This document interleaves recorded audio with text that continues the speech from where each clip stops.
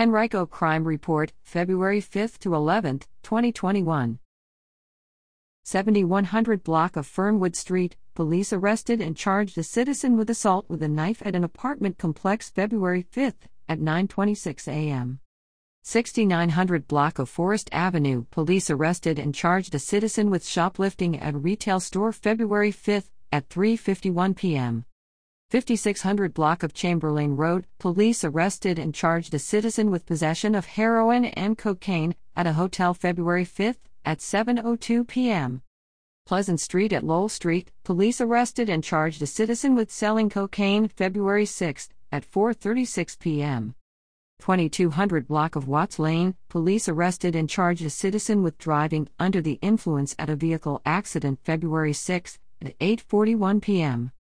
11200 block of Church Road, police arrested and charged a citizen with non-aggravated assault at a single-family home February 7 at 1:48 a.m. 2300 block of Hickory Creek Circle, police arrested and charged a citizen with non-aggravated assault at an apartment complex February 7 at 10:30 p.m. 9 Mile Road at Forest Avenue, police arrested and charged a citizen with possession of stolen property and a weapons violation February 9 at 1:54 p.m. 1600 block of Willow Lawn Drive, police arrested and charged a citizen with shoplifting at a grocery store February 9 at 6:25 p.m. 3300 block of Galding Lane, police arrested and charged a citizen with driving under the influence of drugs and possession of synthetic drugs February 9 at 8:25 p.m.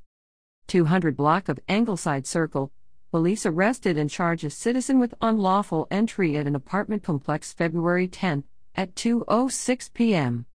6100 block of Staples Mill Road, police arrested and charged a citizen with driving under the influence February 11 at 10:02 a.m.